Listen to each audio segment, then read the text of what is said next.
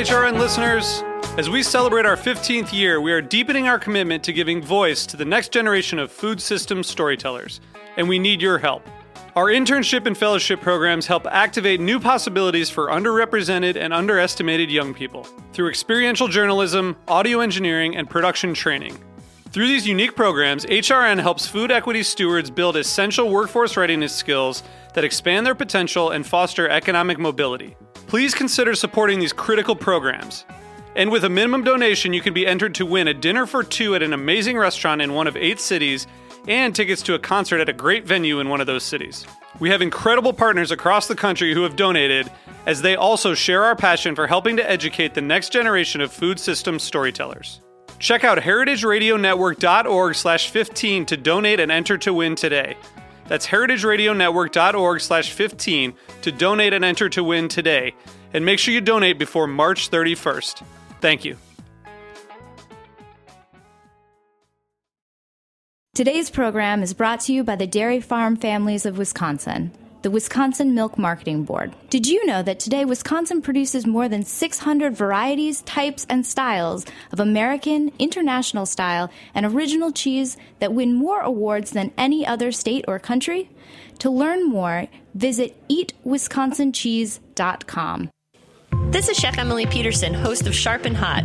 You're listening to Heritage Radio Network, broadcasting live from Bushwick, Brooklyn. If you like this program, visit heritageradionetwork.org for thousands more.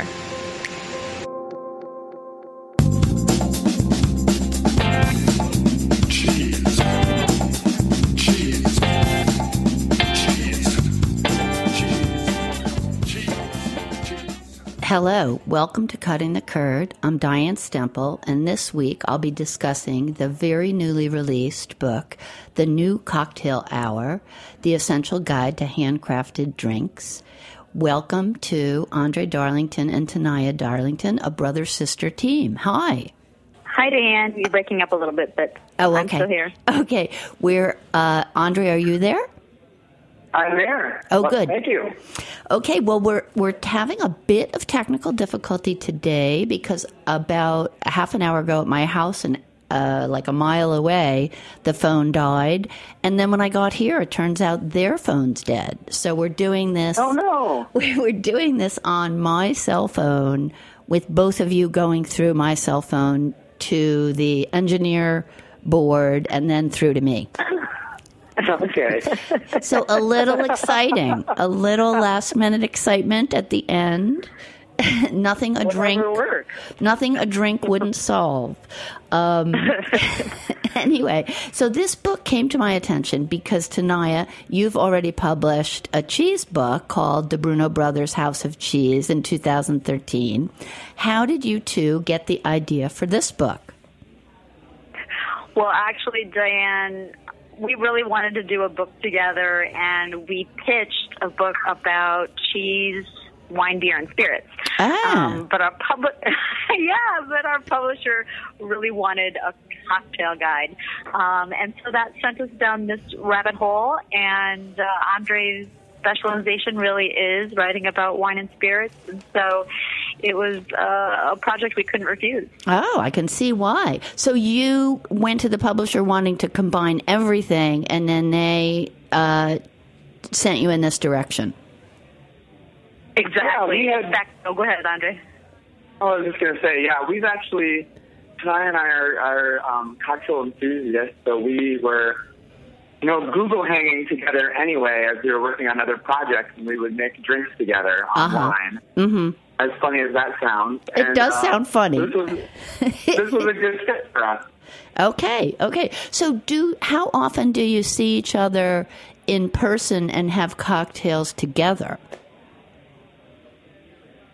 A few times a year, probably more than before we wrote the book, that's for sure. Okay.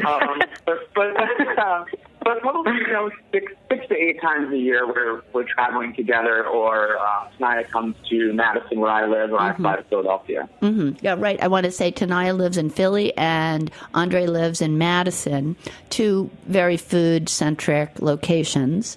Yes.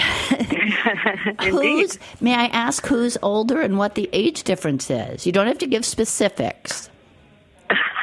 I'm older, and we're 6.5 years apart. Oh, okay. So who introduced whom to alcoholic cocktails?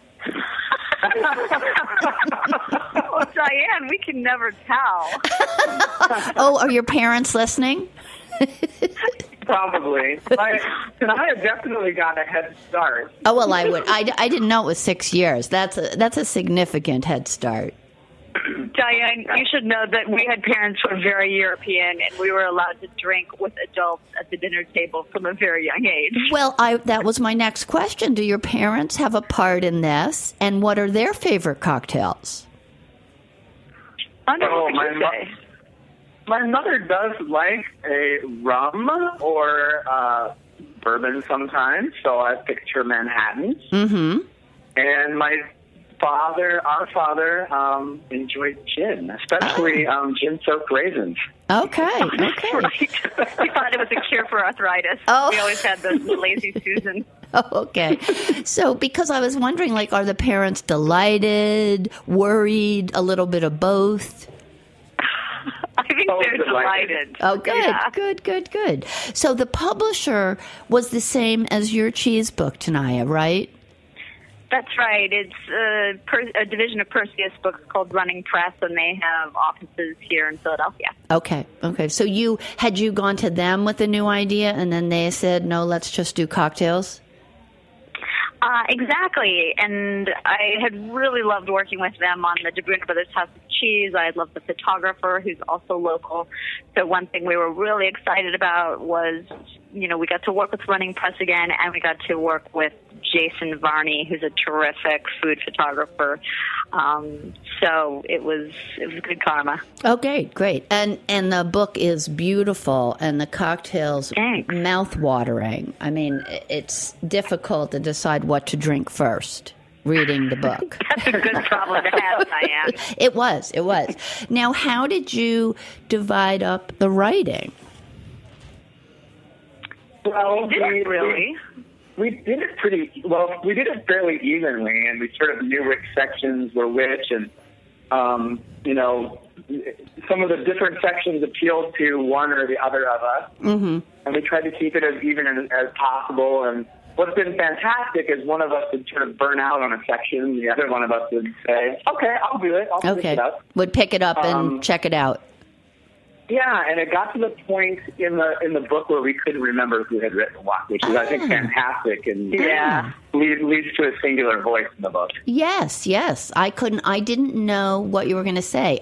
Just to tell the listeners who haven't read it yet, because it just came out like a few weeks ago, the drink descriptions are formulated in a certain way. First, they have 3 or 4 word tasting notes. Then an intro comment, which often includes a pairing with food suggestion. Like one example that I got a kick out of was that Kir Royale is recommended to be drunk with a red velvet cupcake. These are we do have a sweet tooth. Well, just a more humorous one. And then a lengthy and often historical description of where the cocktail came from. And then the recipe. Yeah. So I was thinking maybe one of you did the food suggestions and one of you did the history, but now you're saying you both did everything. Pretty much. Andre started out by building this giant Google Doc where he began putting cocktails in historical order, which was amazing. Mm-hmm. And we started out with about 500 drinks on our list. We really wanted to teach ourselves the cocktail canon and to develop a book that made it really approachable for people who were, who enjoy craft cocktails and wanted to try making them at home. Mm-hmm. So from there, we started making these Google Hangout dates. It's kind of like Skype, and probably every other day or so we would hop online with shakers in hand, and we'd have 3 or 4 drinks queued up, and we'd make several versions of it because many of these cocktails has been adjusted over time. There are multiple there are multiple recipes out there, so we would make a few variations for each one, try it, talk about it, and that was really fun because we got to hang out like old times again. Yeah. Now, what time of day did you do this, though? Did you do it at the cocktail hour? But of course, Diane, it is called the New Happy Hour. You couldn't do this at 10 in the morning, or the day would be shot. You got That's that. right. I think for the layout, we had looked through a lot of cocktail books. By the end of the book, we had looked through almost every other cocktail book. Uh-huh. And so often there's, fairly obscure ingredients, and you don't know whether you're going to like the drink. So we really wanted to put in tasting notes, as if it was wine or a beer or something on the menu, so that people would know whether they wanted to make it before they went out and purchased the ingredients. Yeah. Yeah, and that helped me a lot. I mean, this is probably the first cocktail book I've had on the show, and I don't read that many cocktail books. So. Oh, well, thanks. We're honored. So it was. I didn't know how it compared to other ones, but it seemed quite accessible. Most cocktail books are organized alphabetically or by base spirit. And we wanted to create something where there was really a story that would unfold so that you could start with the first cocktail, the old-fashioned, and really see how it had evolved over time. Okay, so it was more a historical perspective. Correct. Okay. It's a very fun book, and you set a very sexy scene for the cocktails, and it's almost like the J. Peterson catalog. One very hilarious quote is it a cocktail or is it lingerie? That's the Soyo champagne, isn't it? I don't even remember. I just wrote it down as I was reading the book. It's an ice cream champagne drink that just blew us away. Oh, okay. So how many times? Sometimes the cocktails inspire the writing itself. Right. True. Now, I take my job as a book reviewer very seriously, and as this was my first cocktail book to review, I was compelled to go to my favorite and closest neighborhood bar, which is called Reclamation, on Metropolitan and Bushwick, close by, and ask the very enthusiastic bartenders whose names that night were Tom and Brendan, and Michael, who I know was just off duty sitting on the bar, for some help. And I brought the book and picked out some cocktails to taste. And this was, I wanted a good smattering of types. So I had a most delicious first, Between the Sheets. Was nice. Was that a good place to start? That's a great place to start. It's got brandy, rum, and champagne. In fact, just today I was talking to a cheesemonger about pairing that drink with some Comté. Oh, excellent. Unfortunately, I hadn't brought any food with me. And I think the bartender said, "Oh, this is a rum version of a sidecar." But the bartenders liked it too. And we were sharing because I knew I couldn't drink that many drinks by myself. So they were liberally tasting and even pouring part of my drink into their own glass so we could all taste them. It was quite fun. Then That's great. My next pick, I wanted to taste am I pronouncing it right, the Luxardo? Sure. Yeah. So I picked the Colonial cocktail. Oh, the colony cocktail. And also the Great cocktail. Gin, Luxardo, grapefruit, I think. What do you think of that one? Was that a good second? Oh, absolutely. That's like a great brunch drink, I think. Terrific with like mascarpone topped French toast. You're really definitely. refreshing. See, you are the food person. I can tell. Oh, Andre is too, I assure you. And then I finished off my little... it was only an hour, and it was daylight, thank goodness. I finished it off with a Tipperary. Oh, nice. From here to Tipperary. Yeah. So the bartender said that's between a Manhattan and a Brooklyn. That's right. Have you heard of a Brooklyn? We do. I don't know if we have the Brooklyn in a book. The Brooklyn is not in the book. But, okay. It's a drink? I have made it recently. Oh, okay. The Tipperary is fun because it uses the Irish whiskey. Yeah. It's a drink that, drinks writer Gary Regan wrote about quite a bit. It was just a fun drink that sort of blast from the past. We just love the sweet vermouth and love chartreuse with Irish whiskey. Yes, something about yes. chartreuse and Bushmills that just works. You just rinse the glass with the chartreuse, correct? Correct. Yes. They were impressed with that suggestion. So anyway, I stumbled home after that, but they were all absolutely delicious. But my respect for your endeavor was significantly heightened, because how did you ever do this? I mean, you can't taste that many drinks back to back. Well, we did. We tasted them all, Diane, but the key is that we tasted them. And I remember once we started this project really at Andre's house. One day we made 15 cocktails, but they all went into the fridge with a sticky note, and then whoever was home, could drink it, and we invited friends over to finish them all. Oh, good. So you just tasted one taste and then put them in the fridge? Also took right. 2 tastes. Mostly one.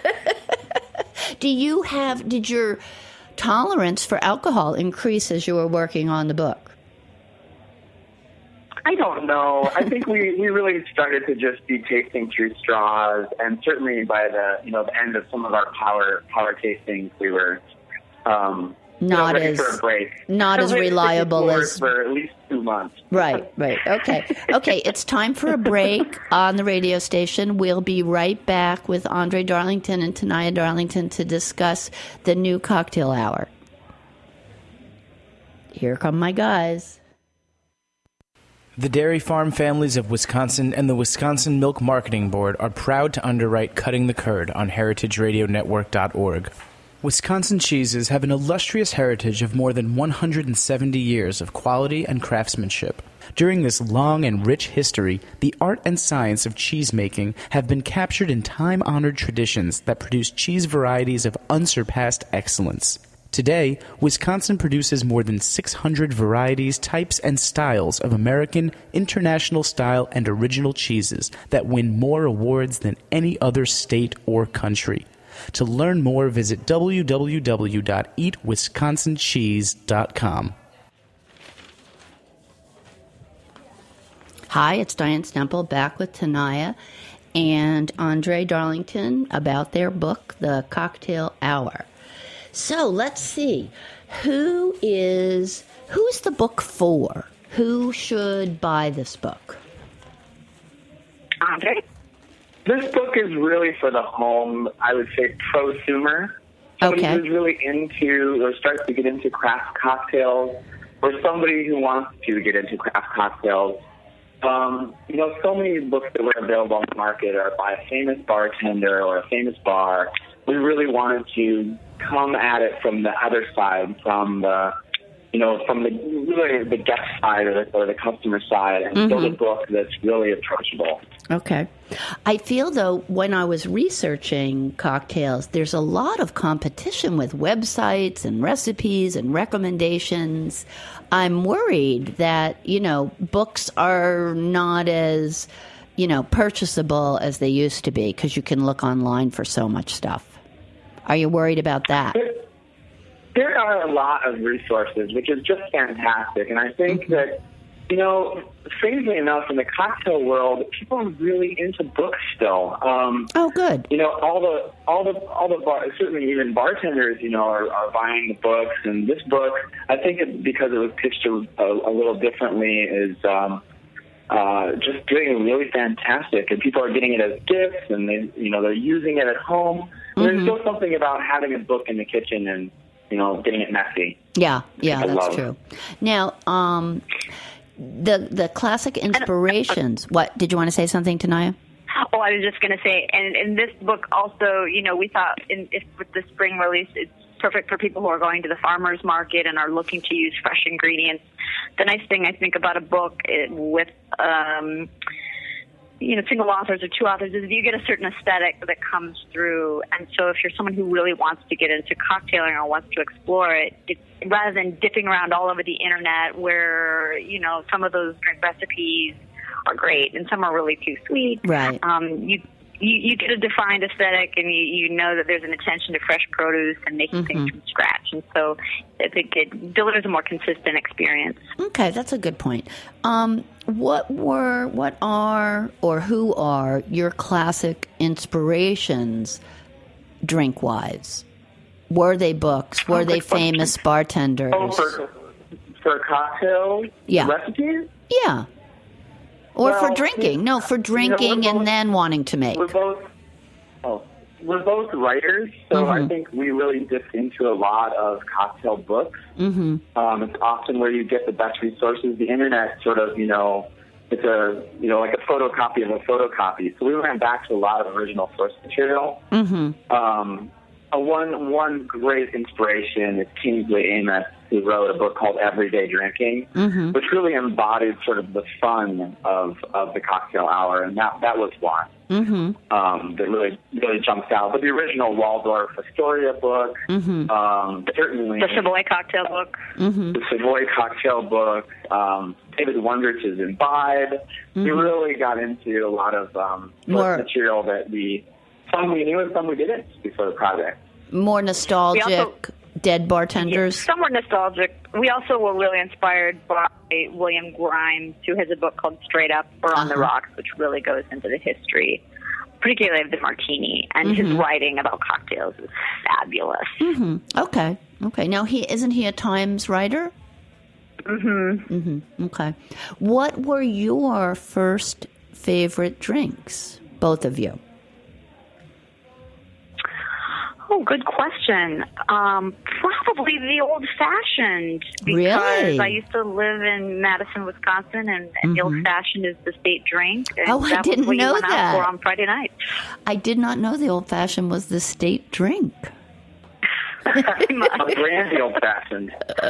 Exactly, with Corbel. Okay. And for me, it was probably the Manhattan, but it was really, going out to New York in the early 2000s, where I started to have some of these amazing drinks that were coming out, or Chicago and the Violet Hour, some of the early years of the craft cocktail revolution that really turned me on to how culinary cocktails could be, how well balanced they could be, how, I guess, chefy that it could be. Right.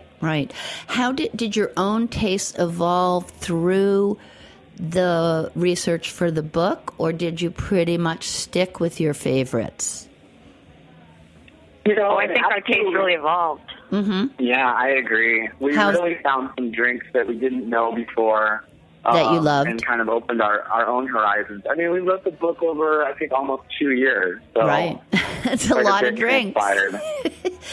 Now, I thought it was an amazing quantity of drinks, like over 200. But then I saw some other books have 500 drinks. Right. There's an arms race out there. And I think we settled on a nice size that everything could be as accurate as possible and still tell the story. We could have had more. As I said, we started out with around 500. We really narrowed it down because at a certain point, sort of a law of diminishing returns. Once you get through these, which I think vast majority of the canonical drinks are in this book, plus some other ones that are just kind of personal. Yeah. Once you get there, you sort of get the style and you can go on. Right. And it also seemed like some are just slight variations of other drinks. Exactly. So you don't want to be... There's millions of variations, which is once you get into alphabetized cocktail books, it just goes on forever. Right. And then you realize that probably in every letter of the alphabet, there's some version of a martini. Right. If not multiple. And it just becomes, weighty to sift through. Now, ingredients. How important are ingredients? How important is the brand or the taste of the booze? And how important are the other parts? Can you address that? Andre, do you want to talk about this? I think they're supremely important. We even learned that, like using filtered water and ice, and having fresh ice really makes a difference. Yeah. Well, ice programs did not come from nowhere. Right. It is. It's like cheese or food. What makes the difference between a cheese that's really great and one that sends you to the moon, or a meal that just sends you to the moon? There is a point at which if you really pay attention to the details with the drinks and really know the ingredients and use high quality ingredients, that there's just really something magical that happens with a lot of these classic formulas. They've been around for some of them for hundreds of years for a reason, and done well, you kind of have these aha moments with them. Now, I'm used to cheese where the batch can be important. You know, we'd get meat wheels at Murray's that were phenomenal, and then the next month they wouldn't be phenomenal. Aren't liquors more consistent? I think they are, but we noticed. We noticed, for example, Diane, if you make a Manhattan and you try, a variety of different bourbons and vermouths, each one is going to taste different, or if you use rye. And one of the first things we did as we started this book was we loaded up our wet bars. We used most of our advance on building ourselves giant wet bars. We did all these tastings together. Like we tasted as many vermouths as we could get our hands on. And we really figured out which spirits worked best in cocktails. So although we didn't align ourselves with any brands or get any free spirits or mixers at all, we did include the brand names of the spirits that we used in each recipe, so that if a person at home wants to make a perfectly balanced drink, they can try the combination that we used, which, in our minds was just a great combination. Right. And I would imagine there's some liquor brands that are more mellow and not going to take, the front seat, and you might want that in some cocktails, but not in others.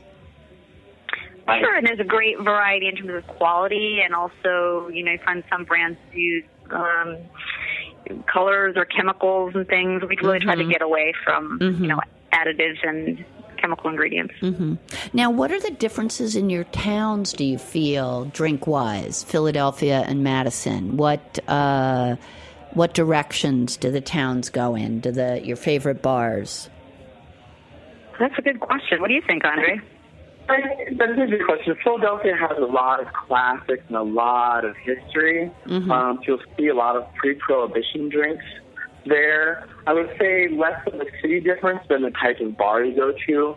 If you go to some of the great craft cocktail bars, either in New York or Philadelphia or even Madison, a lot of them are on very similar pages because the bartenders all know each other and they're all going to conferences together. So it's less of a, I think in general the East Coast hews towards classics and the West Coast hews towards fresh, although that kind of breakdown is changing. Okay. So then Madison could be in the middle. That's right. We go kind of both directions, although there's just because of the type of college town we are, we have a lot of Pacific Northwest influence, a lot of San Francisco influence. Right. Now, when you say fresh, do you mean the added ingredients, not the liquor? Correct. Okay. Yeah. So, on the West Coast, there's just a lot of great ingredients that you can get year-round where you can't in the Midwest or the East Coast. Right. Like fresh juices, citrus, things like that. Right. Yeah, yes. Well, both get the fresh citrus, but a lot of like produce or interesting, herbs. Right. So what were your majors in college, the two of you? Well, I majored in English and creative writing. Okay, that's not surprising. And I was a philosophy major. Oh, that's perfect for drinking. It is. The bartender who was sort of making fun of me while he was making my drinks was a philosophy and comp lit major. Funny. So that sort of includes both of you. Yeah, I find a lot of writers and philosophers behind bars. Yeah. Well, that's because there are no jobs in writing and philosophy. I don't know. I beg to differ. Oh, you have a real job.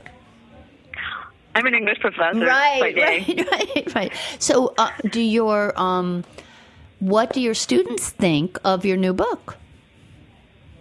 Well, I'm slowly easing them away from flavored vodkas and towards gin. Oh, thank goodness. I know. Now, so, I really see it as a service. Now that, yes, definitely. Now that is, I have shied away from flavored vodkas just because I'm ornery, and I didn't notice there are none in the book. Is that true? This is true. It's true. We really believe that if you want a flavored vodka, it's so easy to do on your own with fresh ingredients. Right. Or the flavor can be a fresh juice put into the drink. Yeah, there are a couple companies that are doing great work. Hangar One, does a wonderful raspberry and a few other flavors where they're actually using fruit that they're macerating. But, a lot of the flavored stuff is, chemical-based flavor additives or, even sort of essential oils. And so, it's all over the board. So not all flavored vodka is that. Okay. Now, these days, what are the pressures on bartenders out there with all the concocted cocktails and classics? I mean, kind of both going on at once. Does a bar have to have its own special cocktails? Good question. It really depends. I think the pressure is just the stakes are higher for remembering more drinks. I mean, these are all things that are really great for consumers. That bars are, really have to be using fresh ingredients, or people can tell. I feel like the bar for quality has really gone up in the last decade, and I think it's that it's really we're really in the second golden age of American cocktails, having discovered our American heritage with these drinks that in the 60s, 70s, and 80s, sort of turned into Kool-Aid, and now they're back, rediscovering these wonderful recipes. It's kind of like what's happened with cheese. During the industrial age, people got used to eating industrial cheeses, and just like in the cocktail world, people got used to mixers and grenadine made with red number 5 and things like that. But that's not how things used to be. Right. Do you feel the trends have gone too far? Is it too silly? Is it is the pressure pushing people into crazy land? I think there's always a danger of that with the fast followers, but the principles of the thing are what's important, and the vast majority of good bars, craft cocktail bars, are still following, principles that are just the same for food or cheese. Right. Principles of quality. I think we entered a moment there where, unfortunately, craft cocktails were tied to handlebar mustaches and aprons, which was a little, sort of an aesthetic distraction. Right. And I think actually a lot of bars, in the last 5 years, have really stepped away from that to realize that, hey, we don't need to be fussy in that way about these drinks. We should really mainstream this. Right. And make the drinks the best they can be made, not with 100 ingredients, but with maybe 4 or 5. That's right. Some of the best drinks.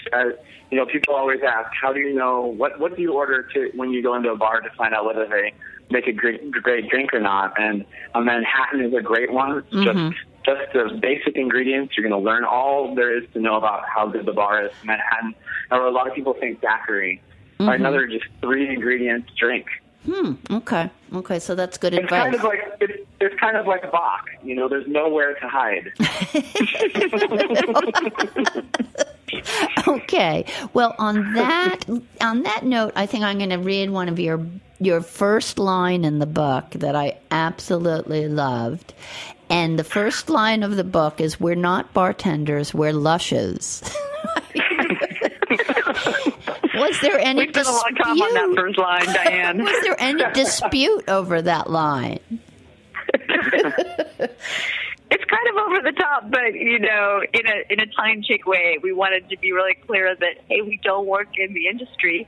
We don't want to misrepresent ourselves, but we really do love drinks. Right. We love food, but we love drinking too. Well, and so we come at it with passion, and a sense of exploration. Well, how can you not want to keep reading after that line? And your great attitude just jumps off the page in the whole book. Thank you. And luscious seems like an old-fashioned word to me. I feel like my mother used that word. Well, let's resurrect it. Yes. Well, thank you so much for coming on the show. It was a delightful book. The name of the book is The New Cocktail Hour by Andre Darlington and Tenaya Darlington, brother and sister, joining me from Philadelphia and Wisconsin, Madison. And it's been great to talk to you both. Thanks for having us, Diane. For having us on. Great. Bye. Bye. Bye-bye.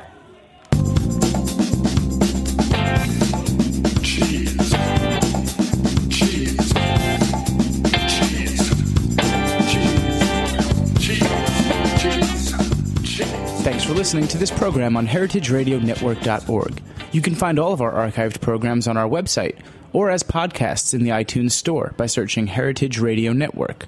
You can like us on Facebook and follow us on Twitter at @heritage_radio. You can email us questions at any time at info@heritageradionetwork.org. Heritage Radio Network is a nonprofit organization. To donate and become a member, visit our website today. Thanks for listening.